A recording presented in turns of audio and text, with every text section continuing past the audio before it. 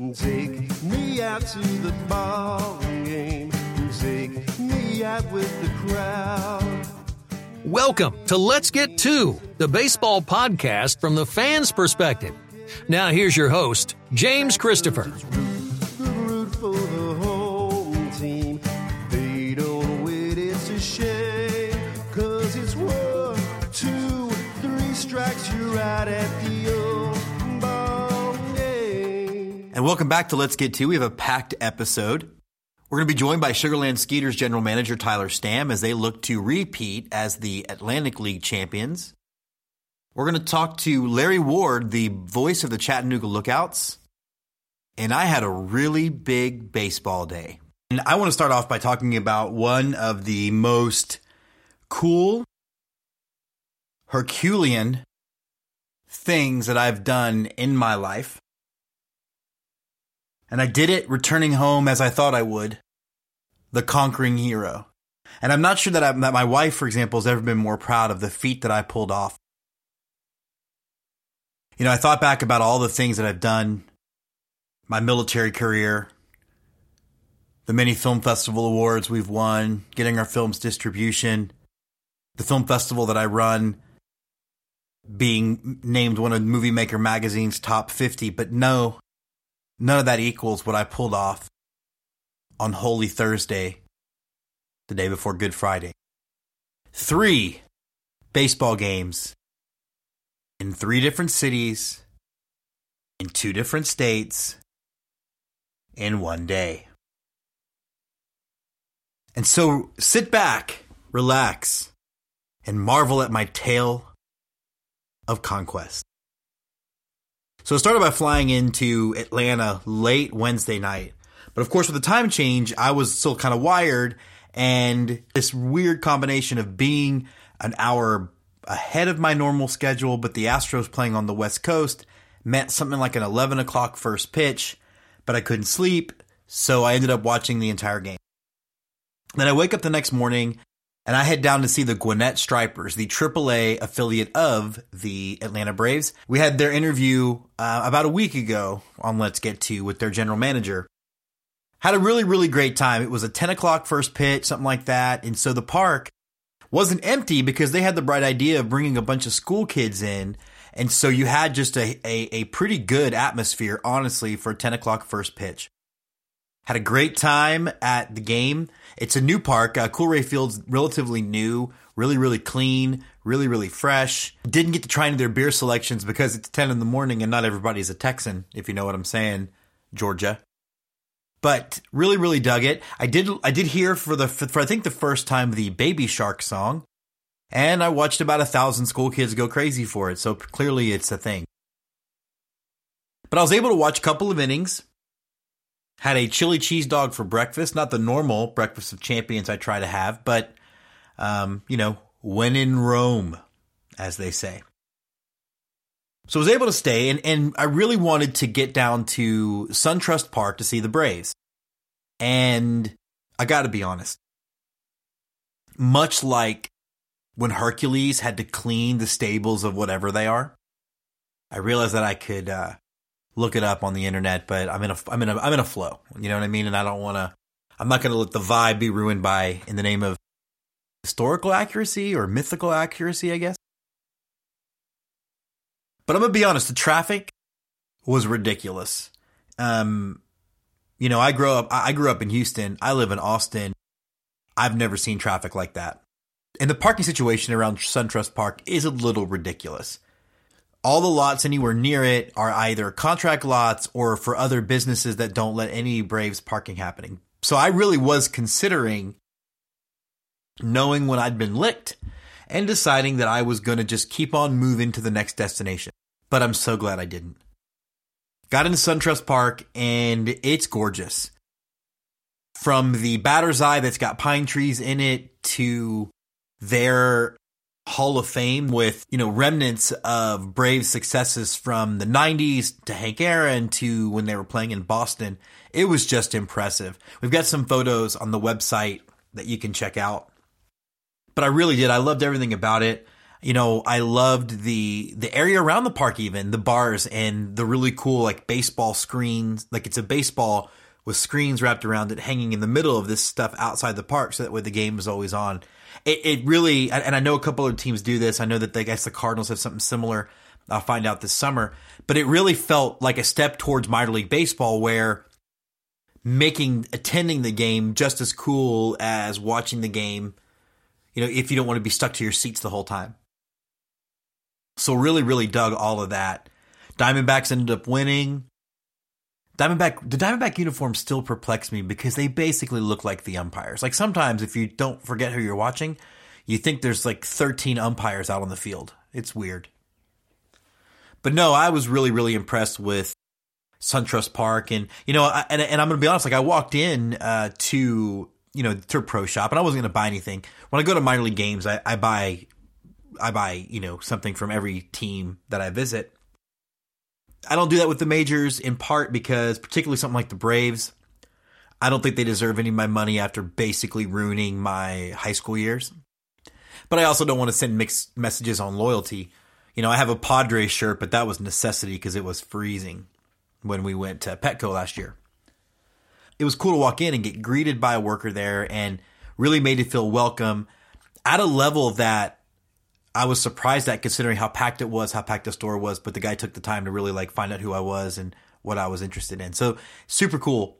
But I wasn't able to stay for the whole game because I needed to get to Chattanooga. And so I loaded in the car, and that traffic, when I left, I had it said I had 2 hours to get to Chattanooga. And in 2.5 hours, I had an interview that's in this episode with Larry Ward, the voice of the Chattanooga Lookouts. And he was making time for me, and I really wanted to make sure I got there. The traffic was so bad that I think I walked up and I was like 5 minutes late. And so, and those of you who know me, my military stuff, nothing comes out more Army, Jim, than my desire to be on time and punctual. I cannot stand being late. I can't stand it when people are waiting for me. So I felt horrified. But I walked in, and the cool thing about Chattanooga was the greeting. From the press pass to sitting down with Larry and doing so far the coolest interview, particularly the coolest from the bleachers interview we've done, because we're doing it from the press box, like overlooking the field. It's this older stadium, but there's a certain real minor league vibe to it. And after the interview, I checked out the stadium, went down on the field to watch batting practice. Tried to, but could not get up the nerve to talk to Danny Darwin, who was, one of the first Astros I remember watching in the 80s. And then I saw Adam Everett down there doing his thing for the Braves. And so it was all really cool. But there's always this weird thing for me where, am I a fan? Am I media? Can I be both? If I have to only be one, which do I pick? But really, really enjoyed Chattanooga. And so got a chance to look around Chattanooga, and just beautiful, beautiful small town. And, really, really had an Austin vibe to it, but obviously much smaller, but just gorgeous. And then I go to the game. Beginning of the third game that I got to see. When the flag plays, when the anthem plays, I don't put my hand over my heart. I render a hand salute. And so the third park of the day that I did that in. There was something about being in Chattanooga and something about being at the Lookouts game that really felt like being at home in a way. For those of you who know me would be surprised that I'm actually pretty kind of socially awkward with people I don't know really, really well. When I know you really, really well, I know that I'm often a little TMI about stuff. But I had a press pass, so I didn't really have an assigned seat. So when the game started, I kind of sat down around home plate and was just chatting with people, talking about baseball and stuff. And this couple came up. And this is my shout out to Tom and Marion Griscom. And I was in their seats, and I was, obviously apologized, got up, sat behind them. Anytime I see, an older couple at a baseball game, I think about my wife and I and where we're going to be, and it's kind of like, relationship goals. So I start chatting them up, and I was like, hey, do you guys come here a lot? And they were like, yeah, you see the names on the back of the chairs, and of course it's theirs. So we got to chatting, and it was just really, really awesome. They are on a trek to see all the major league stadiums, and they pointed out that Engle Field was next. And I was like, what's Engle Field? And they explained to me that it's not only where 42 was shot, or a lot of the movie 42 was shot, but some of the old-time great, Babe Ruth, Lou Gehrig played there. So hung out till about the 5th or 6th, got to listen to Larry call the game, and then went down to Engle Field and checked it out. And it was just this like cool relic old ballpark that I wish was still open. But really just that whole experience in Chattanooga was very, very minor league baseball. And I mean that in the absolute best way possible. It was so much fun. The people were so warm and welcoming. Dan Kampf, my point of contact for the Lookouts, really did his best to take care of me and really made sure I was taken care of. And it was just a great experience. I had a wedding the next day, so I had to drive back. I guess I rolled into the hotel around midnight, was on a plane at 5 or 6 the next morning, but really was great. And it's weird because I contemplate that I love the idea that I was able to do it, and I did 3 in one day. I do wish that, and I wonder if I'll take a different strategy of not doing 3 in one day, but really keeping it to 1 a day so I can experience the community as well. Because the one thing being in Chattanooga taught me is that the community is so important to minor league baseball. As you'll hear from Larry in our interview, how much he is a part of the community and the community is part of him. Talking to the Griscoms about what to go look out and just talking baseball. It really was a beautiful experience and something that I'm going to remember for the rest of my life. I'm going to use to guide this podcast going forward, and just awesome. And I'm glad I did it. And it's got me really looking forward to, because I'm leaving just like when I recorded last week's episode. I'm recording this on a Tuesday night because tomorrow night I'll be flying to Fort Myers Beach for the Fort Myers Beach International Film Festival. My Christmas film, A Chance of Snow, is playing there. And while I'm there, I'm going to go see the Tampa Tarpons, and I'm going to go see the Fort Myers Miracle twice, which of course, the Miracle we had on our show last week. So Chattanooga, Gwinnett, and Atlanta. But particularly to Chattanooga and particularly to Gwinnett, thanks for taking care of me. Thanks for welcoming me. Thank you for letting me shoot all the video I needed and get all the interviews I wanted, because it really, really was one of the best experiences so far on the journey of this podcast. And to talk a little bit about how the podcast comes about, obviously this podcast doesn't exist if I don't love baseball. And so then talking about why I love baseball, and then it was brought to my attention that this week, Field of Dreams is turning 30. Those of you might remember that Field of Dreams was my number 2 baseball movie of all time. We discussed it in the very first episode of our podcast.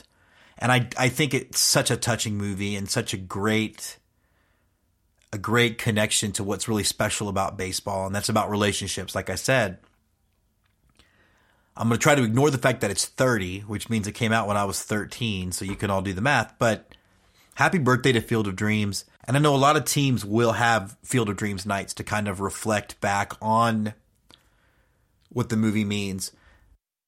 So on April 27th, the Round Rock Express will be celebrating Field of Dreams by having Field of Dreams night. Dwyer Brown, who plays John Kinsella, Ray's dad, will be on hand. And then at the end of the season, and we'll talk a little bit more as we get there, the Portland Sea Dogs will be having their own Field of Dreams night. And if you remember our interview with Mike Antonellis, you know that they really do it up right. So really, really recommend checking out and seeing if a team near you is doing Field of Dreams night. And, if not, take a couple hours and rewatch that movie, because it really, really does hold up.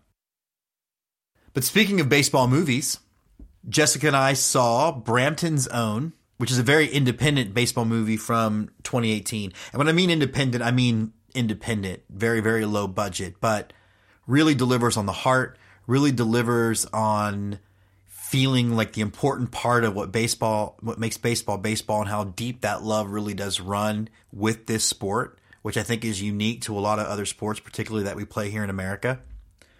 I don't know how people feel about soccer, because I don't care. No offense to my soccer friends out there. I'm sure I have a few. But also, it's got some names that you recognize. Gene Smart's great in the movie. So it's on Netflix. It's on Amazon Prime. Brampton's Own. Highly, highly recommend it. It's about 90 minutes, and Jessica and I just had a great time watching it, and it really does talk about that complicated love for the game of baseball. So I hope you stick with it. Like I said, Skeeters GM Tyler Stamm is coming up. We're going to hear from Larry Ward, and we've got a whole bunch of other fun baseball goodies to come.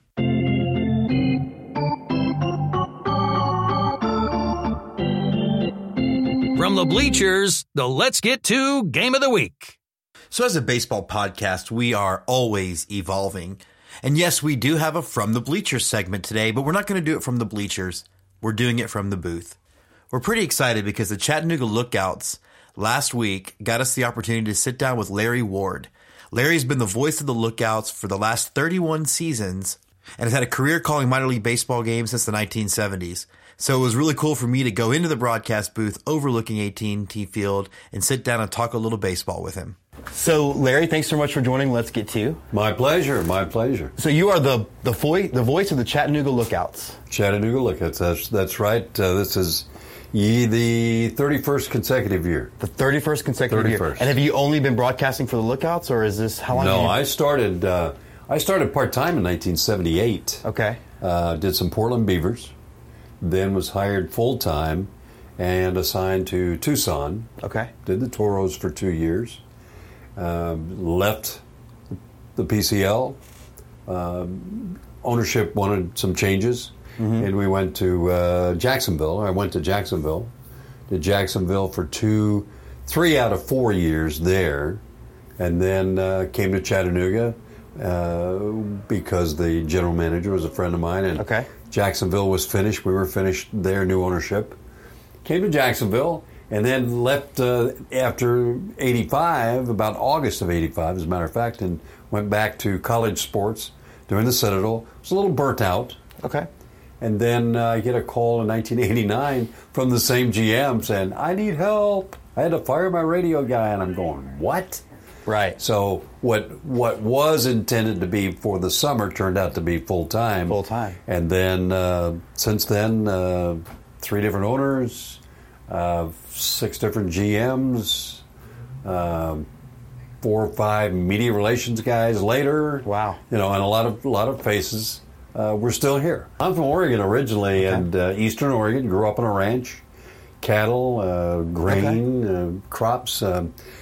Fell into the radio business by accident. I was in retail, selling shoes, as a matter of fact. Okay. And fell into the business by accident.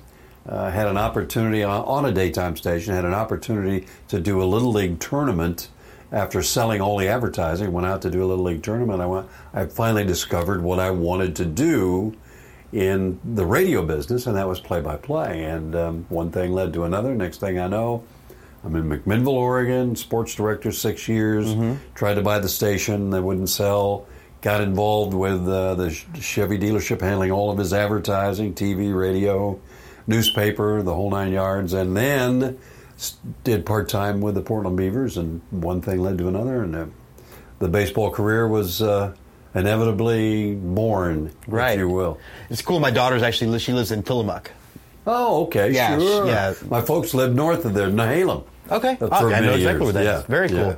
You know, it's funny because I grew up in Houston. I was pretty practically at the Astrodome, and like Milo Hamilton, the voice of my childhood. Right. Were there any voices that kind of influenced you, bringing you to where? Well, it's funny you say this. I was just talking to an intern yesterday, or a shadower yesterday, and they asked me how I got into this. So I've had a refresher course before you came on, but. No, it was one of those things where right place at right time, and what I wanted to do was play-by-play. So I did not know that. What I really wanted to do was be a history teacher and a baseball coach. Okay, that's what I wanted to do originally, and that got sidetracked through many different avenues, and I ended up in professional baseball, and then. I have done some college sports along the way. I do women's basketball during the wintertime here so for UTC. So, somebody said the other day, when are you going to retire? I said, well, I sort of am, and a lot of people accuse me of being retired for the last 15 years anyway.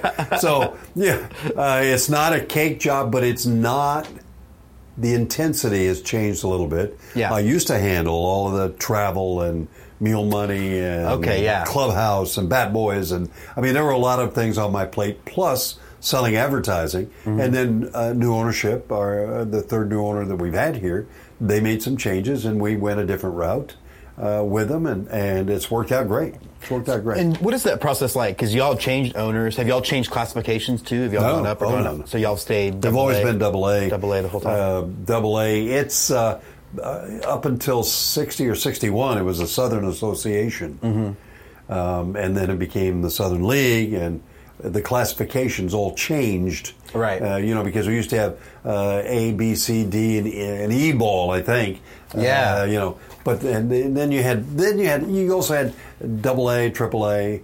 I don't know. I think the lower classifications of A ball were almost like town team ball decades ago. But now, no, it's always been in the Southern League. So a lot of our audience, they're major league city people that live in major league cities, and part of the purpose of this podcast is to introduce them to what minor league baseball is. So what do you think is special about minor league baseball compared to any of the 30 major league teams? I think one of the great things, you have an opportunity and a feel as a broadcaster, you have the opportunity to broadcast the playing of guys who, well, some of them one day will be in the Hall of Fame. Right. I have been pleased that I have had that experience while with the Lookouts, and the latest one, Edgar Martinez, soon to be into the Hall of Fame, and that was in '85 when they were the Seattle Mariners in Chattanooga. Right. Trevor Hoffman, the year before, in the early '90s, when Jim Tracy was our manager. I'm an Astros fan, I know all about Mr. Trevor Hoffman. So and then some guys that maybe didn't make it to the Hall of Fame, but have had long careers in the major leagues. And I think minor league baseball, if you are a fan of the game first, first you have to understand and be a fan of the game. I think not a diehard, I own every card fan, but be a fan of the game and take the game as it is. And don't get me wrong, I think the major league guys are great because some of these guys will get there. But you can watch them learn. It's almost 38 years I've been in professional baseball. When you watch a ball player learn, you begin to learn how to scout them.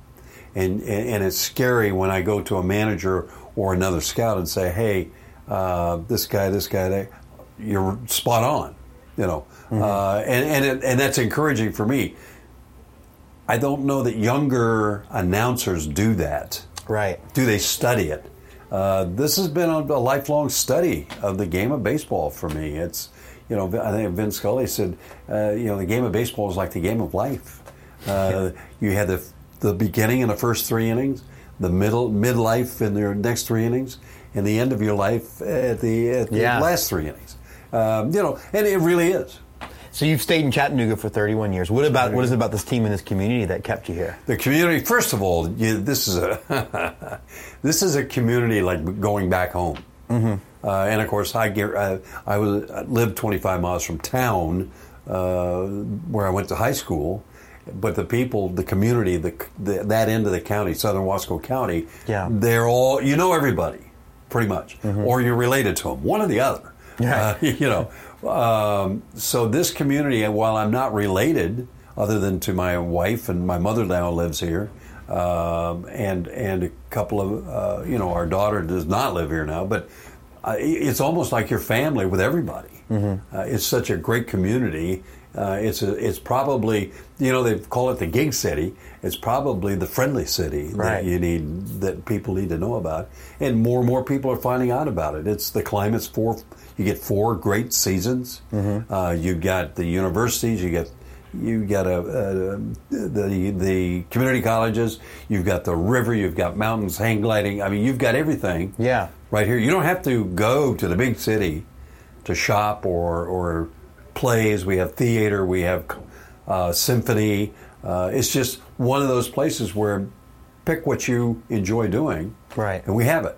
And I think that's the reason why we're still here. We're part of it. Well, driving through is a beautiful town. My first time being here. It's gorgeous. Well, and now you catch it as spring begins to bud. Right. I know at home today, I walked outside I think to take out the garbage can to set it on the street, and I noticed the roses.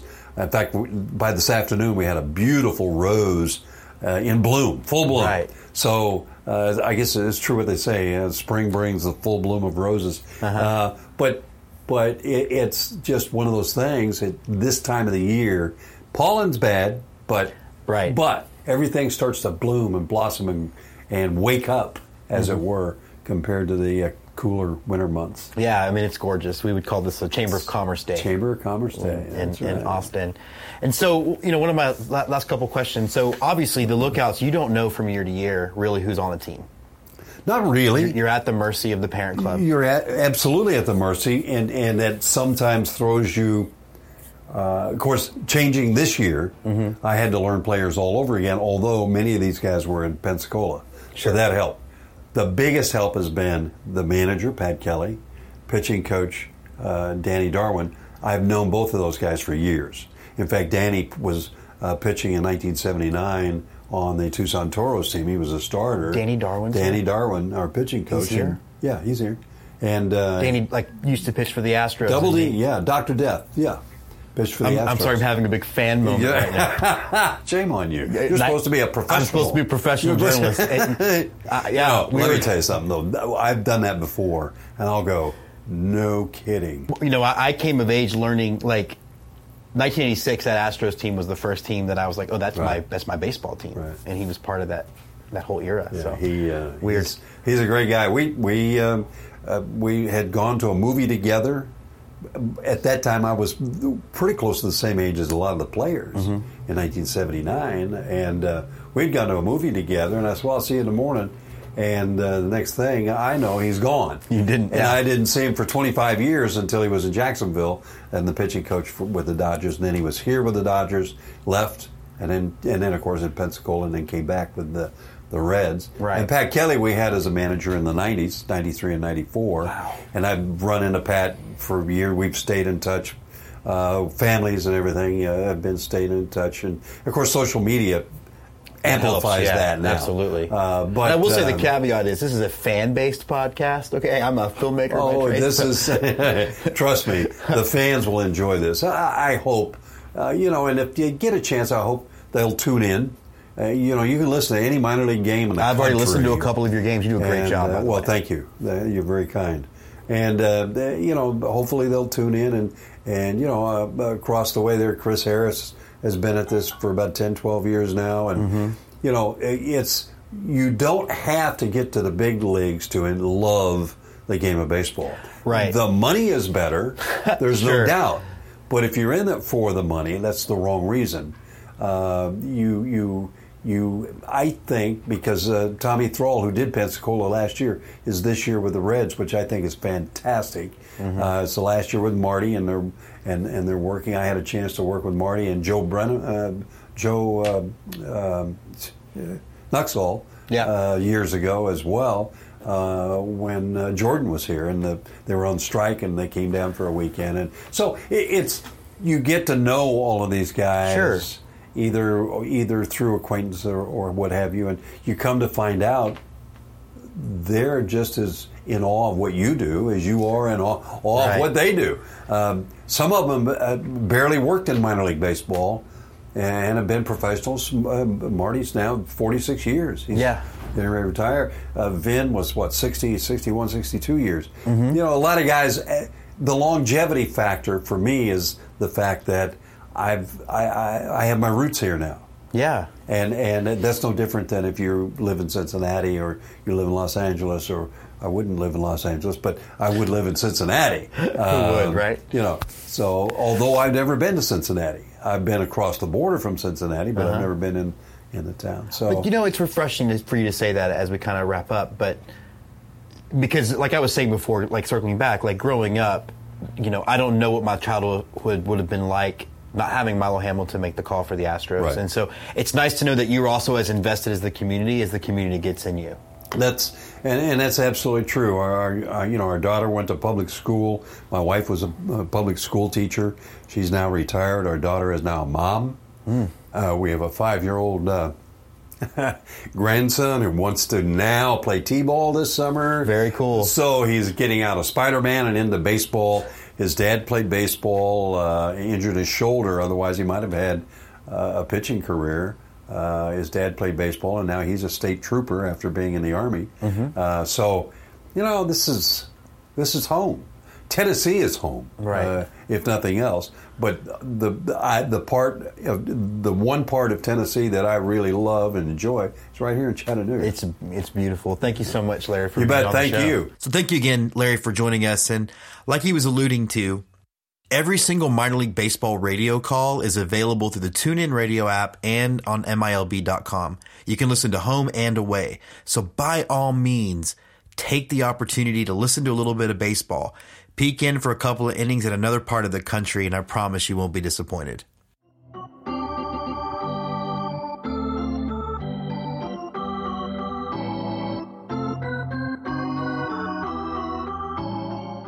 To the first 10,000 fans, the Let's Get To promotion of the week.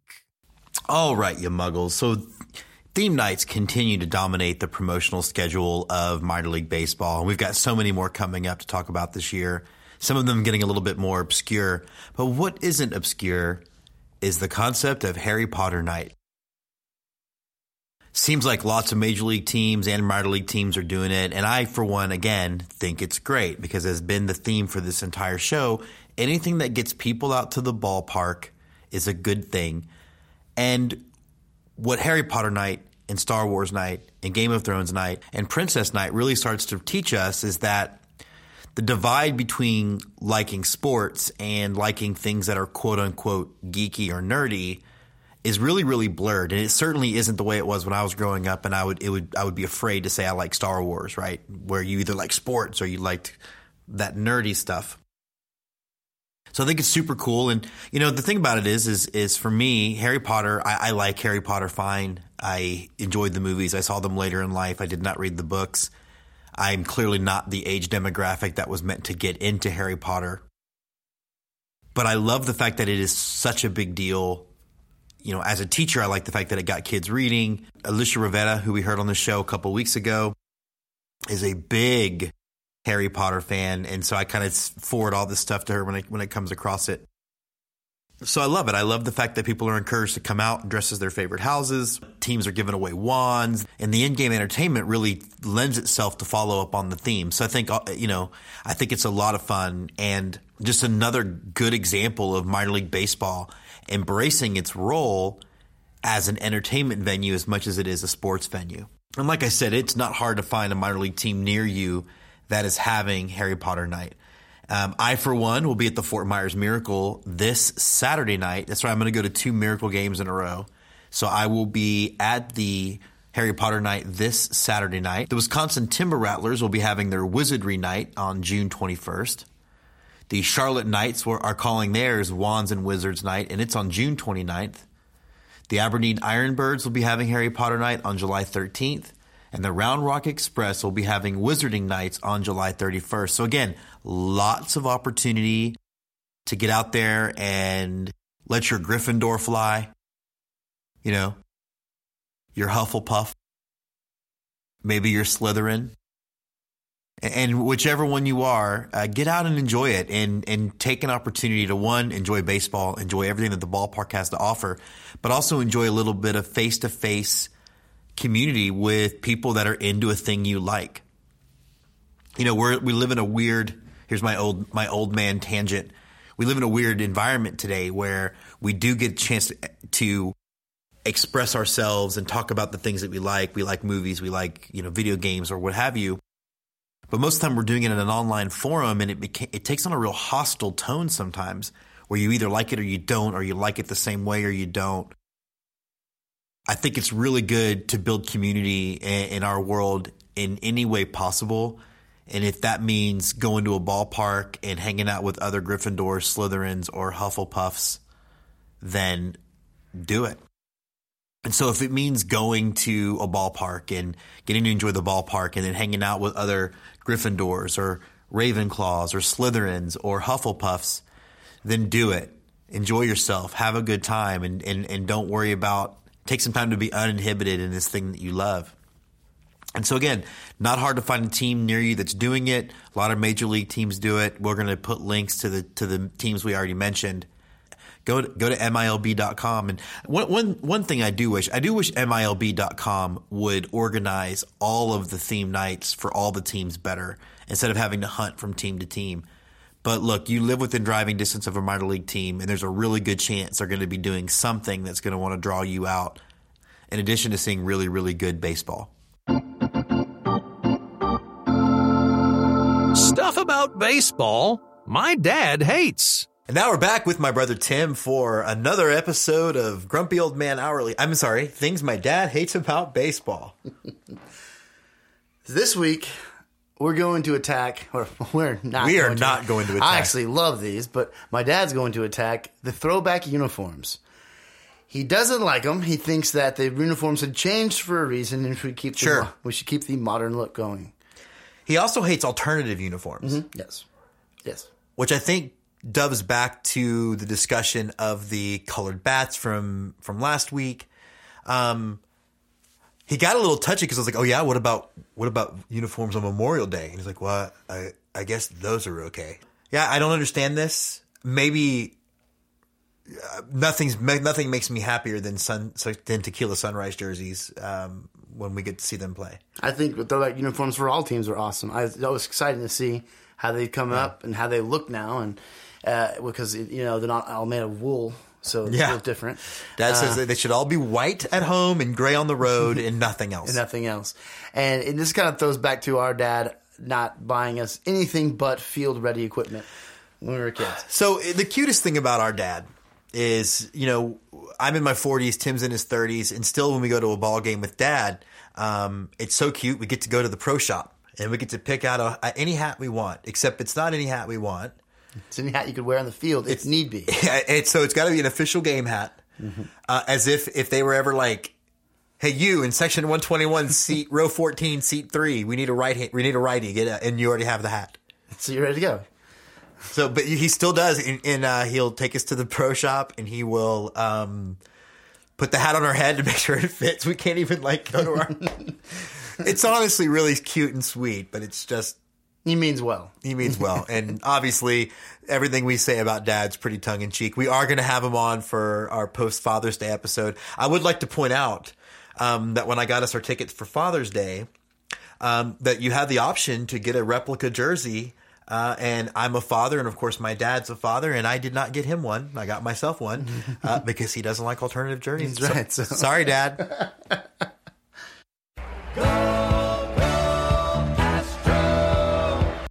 Go Astros, a focus on H-Town hardball. So we're glad to welcome back to the show Larry, the GM, on our new Go Astros segment. And Larry, it's been 7 games. We've had a bit of a rough stretch. What are your thoughts on the starting pitching, where that is, and what do you think needs to happen, or does anything need to happen? All right, so we're 22 games in. I'm actually thinking about, James, about writing an article, call it the first furlong of the season. So the furlong is 1/8 of a mile. Sure. So 1/8 of the way through the season. So let's call it the first furlong report, okay? Okay. And by the way, James, as we speak, the Astros are scoring a run. So this is gonna be turn out great for them. So do we need to stay on the phone for about another 2.5 more hours? Something, right? We're willing to do it. Let's break it down. So the Astros are 13-9. Now, James, when the Astros won the World Series in 2017. Okay. What were they after 22 games? I think they were 14-8. Is that right? They were 14-8. Yeah. So we are 1 game worse than they were in 2017, and we're 2 games worse than they were in 2018. So it's not like, oh my gosh! And if you listen to Astros Twitter, or read Astros Twitter, you think it was a disaster. And sell all the players because they're not performing. So the Astros are actually, the offense is really pretty good. I mean, let's work through. And I usually, if I'm going to look at one stat, I usually use OPS, all right, Sure. or WRC plus, but OPS is something most people know. So Bregman has a 973, Altuve has a 933, Springer has a 920, Reddick has a 879. That is just incredible. I would have never guessed Reddick would have an 879. That's the story of the season so far, offensively, in my opinion. Right, exactly. Brantley 878. And the other story of the season, positive story of the season, Marisnick 854. If Marisnick can give you 854, then you're gonna be really happy. Correa 843, Torino's 845, and that's the other. Like, where has this guy been? We'll talk more about the catching situation, but Torino's at 845. I mean, that's. How many players am I deep? That's 7 or 8 players into the lineup, and right. you have no player below 800 OPS. That's an offense. That's a juggernaut, similar to what we had in 2017 offensively. So why are the Astros not? If they're that good offensively, what's the challenge? And you went right to it. It's some of the starting pitching, right? Sure. So, of the 5 starting pitchers, which one has the highest ERA? I would guess Cole. Cole. Which pitcher are you the least worried about this season? Tied for Cole and Verlander. For me, it'd be I would even say I'm least worried about Cole because he's younger than Verlander, right? So sure. If I had to bank on one pitcher having a good season, I have $100 and I'm going to bet on one pitcher having a good season. It's going to be Garrett Cole. I'm not sure if you know what a FIP is. But FIP is the fielding independent pitching, right? And it's actually a predictor of future ERA better than the ERA statistic is. Garrett Cole's FIP is 279. Oh, his wow. His ERA is 522. So am I worried about Garrett Cole? I am not worried about Garrett Cole. So the Astros pitching, I think the realities of it is we have 2 stud pitchers. We have 3 pretty good pitchers. And we have pitchers that we're waiting to see them show that they're ready in the minor leagues. Right. Forrest Whitley, Bukakis. Forrest Whitley. Also, just so you know, Forrest Whitley has that same sort of split of his ERA and his FIP as well in AAA. So he's actually pitching better than his ERA as well. And so then you have a couple guys in the bullpen. I think you have to wonder, is Josh James, does he need a chance to go down and look, but Josh James is a 7.11 ERA, 7.11 ERA. Sure. And a 5.63 FIP. So it's not quite as bad as a DRA. But he's looked, one of I think the challenges I have with both Valdez, Goodwin, and James is they're walking way too many people. Their walks are all in the range of 6 for 9 innings, up from there for Valdez and Goodwin. So we need to find somebody that doesn't want to walk. we need some for them to work on their control. So that's the Larry the GM diagnosis. Like, okay, maybe you send James down, have him to work on control, and be patient relative to the other pitchers, and then be on the lookout for when Forrest Whitley is really, really ready. It does seem like Forrest Whitley coming up creates a shift because then either Miley or Peacock are back to the bullpen, which then makes the bullpen stronger, in my opinion. Because You're right, Valdez and James walk too many people to be bullpen arms. Right, exactly. So I think Peacock from the bullpen is really where I want. Let's say it this way, James. When they hit the postseason, Peacock's going to be in the bullpen. Right. And we're going to have one of the young arms.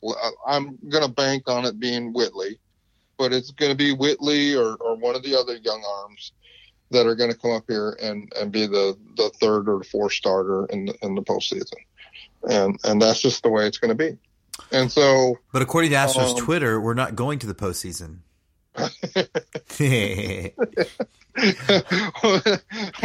we are gonna win the American League West. I don't care what Seattle's record is. Seattle has to play the Astros 18 times. Well, but to that point, and one of the things that I was trying to explain to some folks that I do know, that one of the early storylines coming in some of these MLB predictors was that the strength of schedule the Astros had for their first month was the hardest of any potential contender, and in fact, I looked it up today.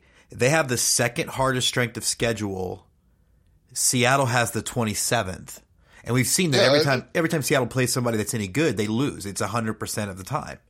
Right. Well, then that's exactly what I wrote in my last article on Texas Sports Review, right? And then I wrote that article as the Astros were starting the series with Seattle. And I said Seattle was – the Astros record is real and Seattle's is not. And that was exactly the point. Seattle had played a bunch of crummy teams and they had played Boston in a period of time that, Boston's a great team or should be a great team. They just been, if you think the Astros have had challenges with pitching, Boston has just been having a horrendous time with their pitching. Right. So, Seattle's record is a mirage, and like you said, whenever they play somebody decent, they're gonna lose. And I'm not worried about Seattle, and I'm not really worried about the other teams in American League West. I'm not worried about Texas or anybody else. So it's going to be all right. Astros Twitter, it's going to be all right. James's podcast audience, it's going to be okay. You heard it here first. Yeah, I appreciate. It's definitely why we wanted to have you on the show, and I want to keep having you on every couple of weeks, just kind of cycling through a couple of different people because I think you bring a great perspective. Importantly enough, you bring that more intellectual baseball perspective than even I have. I'm the idea that you threw out. What was that stat again? The other ERA stat. The fielded FIP, fielding independent pitching. Got it. Okay. It's actually a better predictor of future ERA. So, I think that you had them winning 102 games at the beginning of the season. Is that right? Yeah. I'm going to stick with they're going to win. They're going to win a lot of games. They're going to win more than 100. Let's just leave it at that. Yeah, and I think the other thing too, and I know that projections are projections, and that's all fine, but there's a reason why they're still the overwhelming favorite to win the World Series at all three major, Fangraphs, 538, and Baseball Prospectus. So I think we can't get emotionally involved in a team, like you said, that's ran an eighth of a mile. Right, exactly. Right. Jeff Luhnow and catcher. Okay. So Jeff Luhnow has a choice in this offseason. And the Miami Marlins wanted him to trade for Realmuto with demanding a king's ransom for him. Ramos wants a whole lot of money, and Grandal wants a whole lot of money. And he goes and gets Chirinos. That those four players, Grandal's having an extremely hot start of the season. I won't take that away. But between Chirinos, Realmuto, and Ramos, who's having the best catching season of those three? Oh, Chirinos for sure. Chirinos, right? And then folks, I would invite you guys to find find interviews where Chirinos has talked about what the pitching staff, but the coaching staff has done for him to make him the player he is right now. They've worked with him. He's got a catching manager, and they've done. He gives them credit for them doing certain things to make him even a better catcher and a better batter this year. So it's just really fascinating to hear. It's really fascinating to hear him give the coaching staff credit for some of the things they've done and pay out. Now, will Chirinos bat 845 all season? Probably not. But if he bats north of 700, then get you about 25 home runs. Yeah, that's going to be just fine. Now, the backup catcher. That was my next question. Backup catcher. So, I think I think let's go ahead and let's put ourselves on the Garrett Stubbs watch, okay? Because Stubbs is doing pretty good in AAA, and he will be coming. This will be the year that Stubbs will be up in the Astros, and they will make a decision, right? This Stassi, and I hope they're able to. I actually hope that for Stassi's sake, for Kemp's sake, and Tyler White's sake, that they're able to put them in a trade. Let's trade Stassi and Tyler White when we have Alvarez ready to come or Tucker ready to come up. Let's trade them for the next Jordan Alvarez. Let's trade the good bench players for the next future stud prospect. And see what we can get. Because mentioning Alvarez again, I think everybody thought that 3 home run game he had a couple of weeks ago was an aberration, and in fact, it was just the beginning. Yeah, I'm not sure I even know how to read AAA home run stats right now because they're just so high. But if Jordan Alvarez is going to be the player he is in AAA, and he's going to force the Astros to do something with him in AAA because he's if people don't know, he is just tearing up Round Rock. He's the first one. He's the first one in the minors to 10 home runs, which he hit yesterday, I think. So, and you're the minor league champ. So, so hey, by the way, James, we're actually going to be in Austin this weekend. I hope to go see the Round Rock Express. So. Well, you should try to get out to Friday night. They're doing the guy from Field of Dreams that plays John Kinsella will be out there, so that could be kind of cool. Yeah. So, all right. Well, so Astros fans, do not fret, do not worry. Your team is still the best team in Major League Baseball. Absolutely. All right, Larry. We'll talk to you in a few weeks. Thanks for coming on.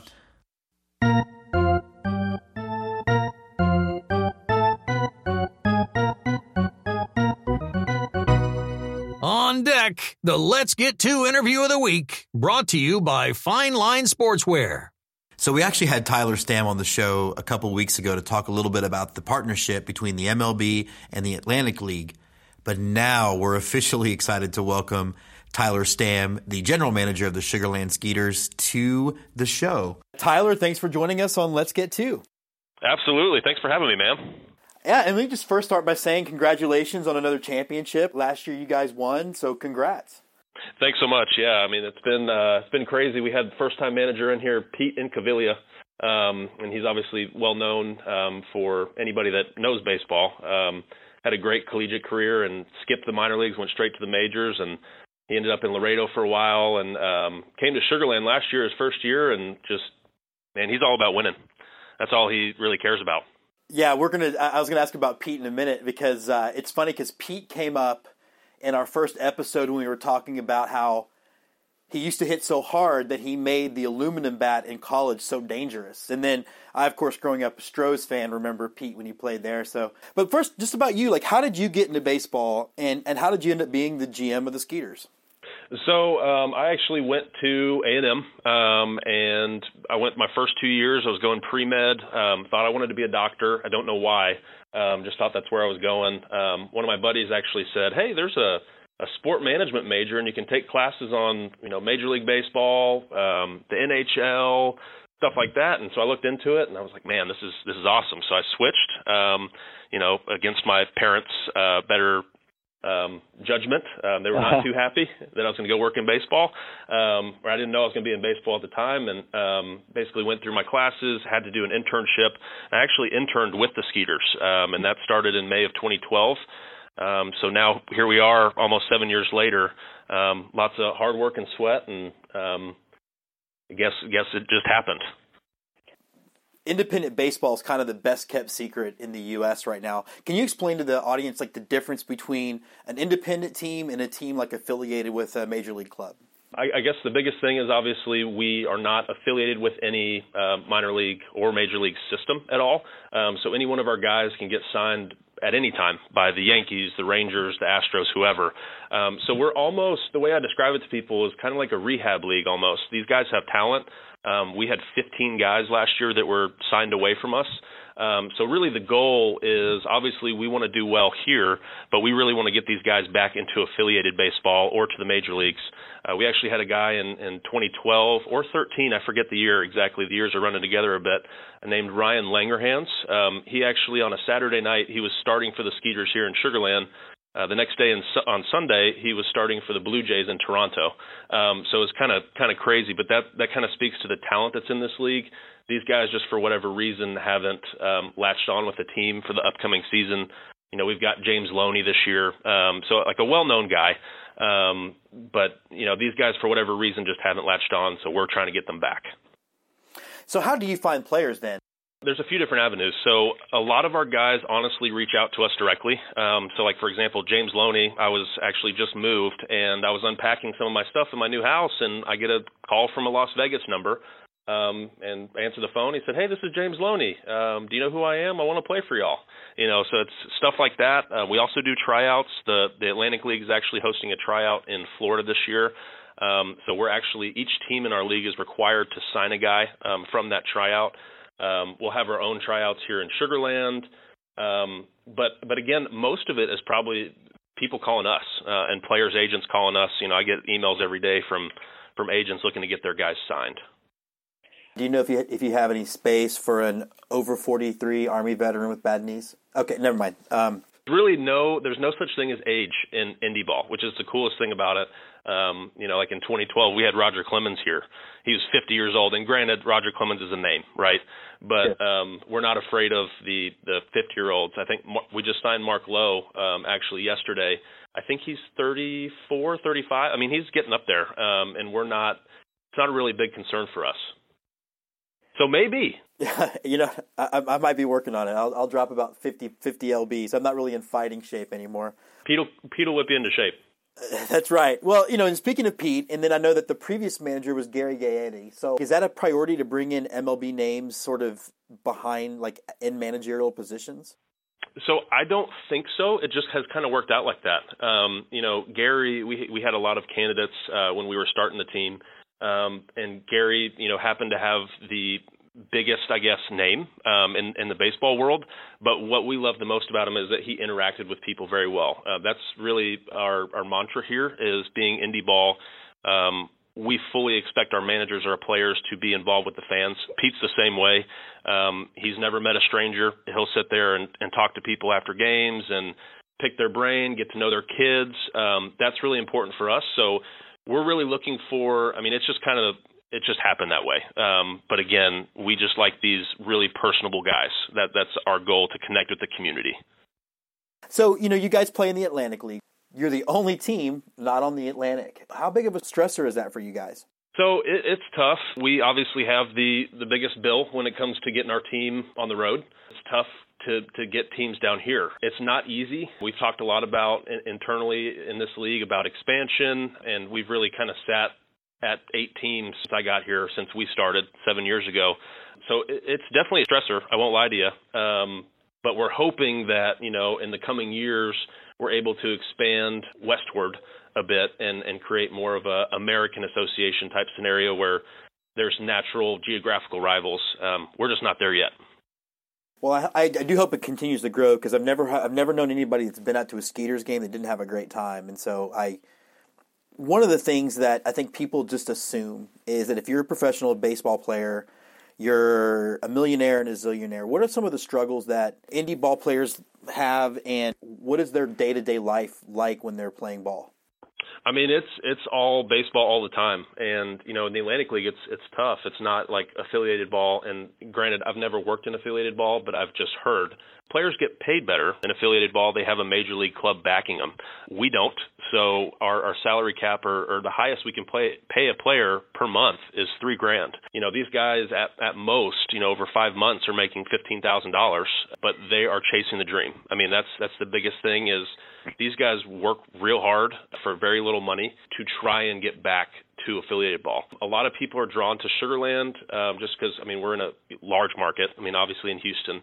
So there's a lot of eyeballs here. We have very good relationships with scouts. We have scouts here, all the time that are looking at these guys.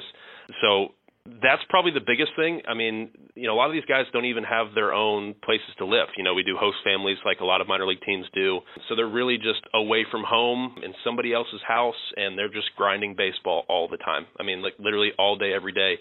At the end of a homestand, for example, we'll play 7 games straight here, and then 4 hours later they're getting on a bus heading to the Houston airport to get on a plane, 5 a.m., get out to the East Coast, bus probably 2 hours to their destination, and then by the time, they're there, it's 2 o'clock for a 6:05 game. So it's really a grind. Minor league baseball is a whole different animal for these players, but they love it, and they're chasing the dream, like I said. So what does it take to be a host family? So honestly, it's just kind of applying and saying, hey, I'd really like to host a Skeeters player. We try and match people up based on preferences on distance to the ballpark. Some people say, yeah, I've got a game room they can live in. I've got their own bedroom. It's just people really opening their homes. There's really not much to it. It's just them out of the goodness of their heart saying, yeah, I'll feed this guy. And people are very generous. I mean, we have a very generous community that really cares about what the Skeeters are doing and cares about our players. So that's probably one of the coolest parts of the job is getting to see these people that are really just out of the goodness of their hearts helping us out because they want to. And how cool is it to host a minor league baseball player for a summer? I mean, I would have loved that if my parents had done that when I was a kid. Like you said, you had 15 players go to the MLB.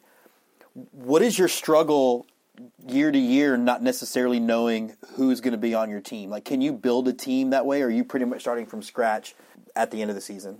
Year to year, we pretty much are starting from scratch. I mean, we have some guys that are coming back. We've got Josh Prince, actually. He left us for a year. He's coming back as our pitching coach, and he's going to be a player coach. A lot of these guys, go off and they play winter ball, and they're trying to get signed or get looked at. We've got players that were on our team last year that want to come back, but they're waiting for that call. They're, waiting for the Tigers to just give them a shout and invite them to spring training. So really every year we hope, honestly, that these guys don't come back because they are, going off and getting better jobs and getting a chance to be affiliated with the major leagues. That is the ultimate goal. What about you? Where do you see yourself 5 years from now? I used to say, even if you'd asked me a year ago, what is your goal or even your career kind of mountaintop, and it was be a GM for a minor league baseball team, which just happened a couple months ago. I hope this is not the end. So really it's kind of evolving. I've been with the Skeeters for 7 years now. It's going to be my 8th season coming up. I love the community. I love the city that I live in now. I love the people. I love what we're doing. So I honestly don't see myself going anywhere else.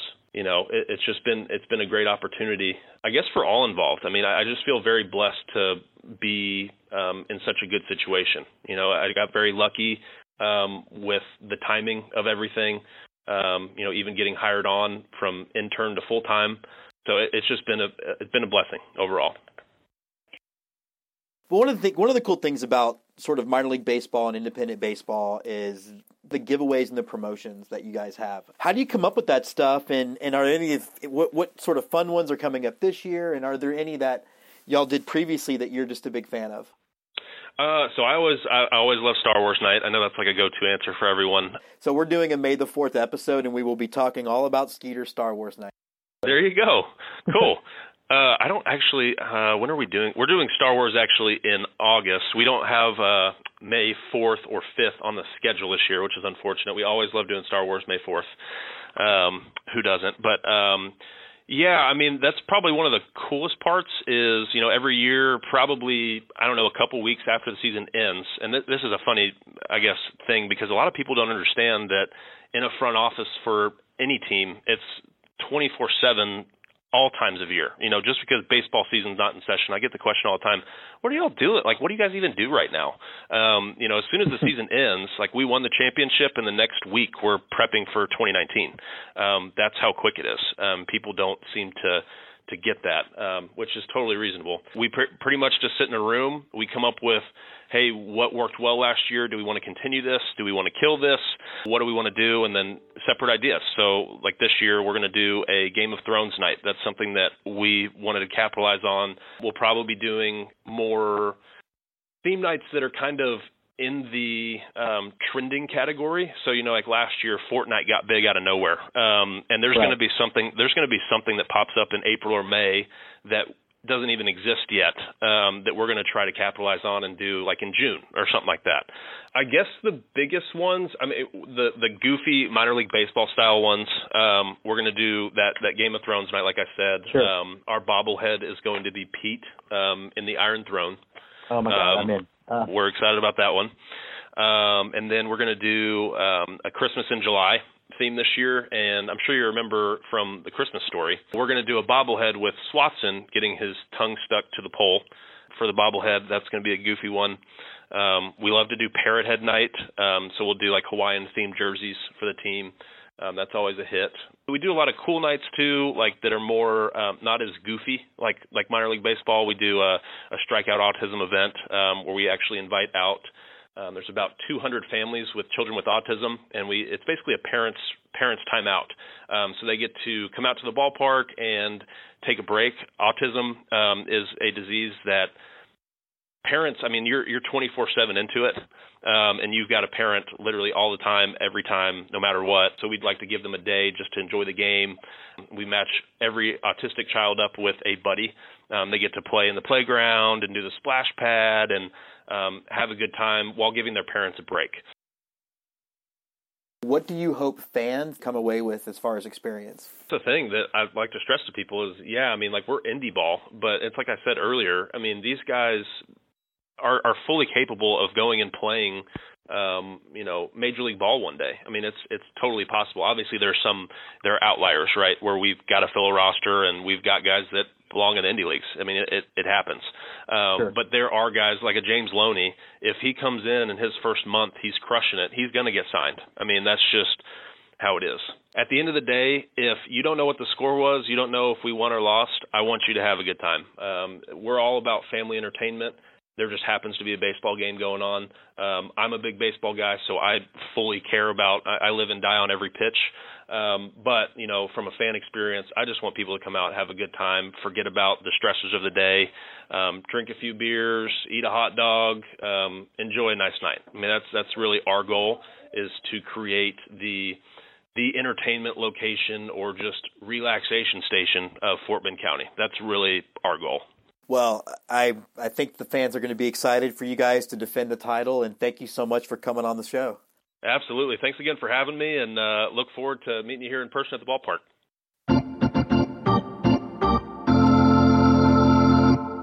And now, on to close it out, the right-hander from Houston, Texas, James Christopher. So as we wrap it up, I have a couple of loose ends to tie up. And one is with the Arlington Rangers. That's right, I don't refer to them as the Texas Rangers, or the Arlington Rangers. So we went to see Globe Life Field for the last time, and honestly, I get this feeling that when you go to a park for the last time, I have to imagine that there is some sort of nostalgic thing that happens, whether you're a fan of the team or not. Obviously, I'm an Astros fan, do definitely remember feeling things about the dome. But the ballpark at Arlington, or Globe Life Field, or whatever they're calling it, it's honestly kind of a dump and was misguided in the first place. Who in Texas builds a stadium without a roof, particularly after retractable roofs were already a thing, and then they're surprised that 19 years later they're going to tear down a stadium and build a new one. So, was a cool game, I guess. The Astros ended up losing 11-10, but they were down 10-1 at one point, so it was kind of crazy. But just generally speaking, underwhelming, except for the Fritos hot dog I had, which was kind of amazing. So, to put a bow on Globe Life Field, honestly, it's not really worth putting a bow on. We will go out to the new one, with one of them's Globe Life Park, the other one will be Globe Life Field. Sometimes these stadium naming things makes things really, really hard. But we will go to the new park next year. It's supposed to have a retractable roof. And now I look at it as an opportunity to see my Stros 10 more times a year, because I will not go in the summer. But we do have a team of the week, and we do have a player of the week. So we're going to start with our player of the week, Seth Beer of the Fayetteville Woodpeckers. He was just named the Carolina League Player of the Week, which I think makes him the first Woodpecker named to that honor. He hit .391 with 9 hits, 4 doubles, and 3 bombs in the week. Besides having the most marketable name in baseball, Seth Beer. You can't ask for much more than that. And then our team of the week is the Albuquerque Isotopes, who this weekend took down the Tacoma Rainiers 23-2. Now, I don't know what kind of combination of missed field goals you got to get to 23-2. The only mistake, I guess, was giving up a safety. They also had 21 hits to the Rainiers 8. So congratulations, Isotopes. We are going to be back next week. And I'm really excited about it because, one, we'll have my report from the Tampa Tarpons and the Fort Myers Miracle. And we are efforting a special guest. I don't know if it'll happen, but that's what we're working on. And then we're going to be talking about Star Wars night because it is the week of May the 4th. And we're going to be talking to both the Seattle Mariners affiliate, the Tacoma Rainiers, and the Oakland A's short season affiliate, the Vermont Lake Monsters. And we're going to be talking about their preparations for their Star Wars nights coming up this season. So we hope you stick with us. Thanks so much for listening.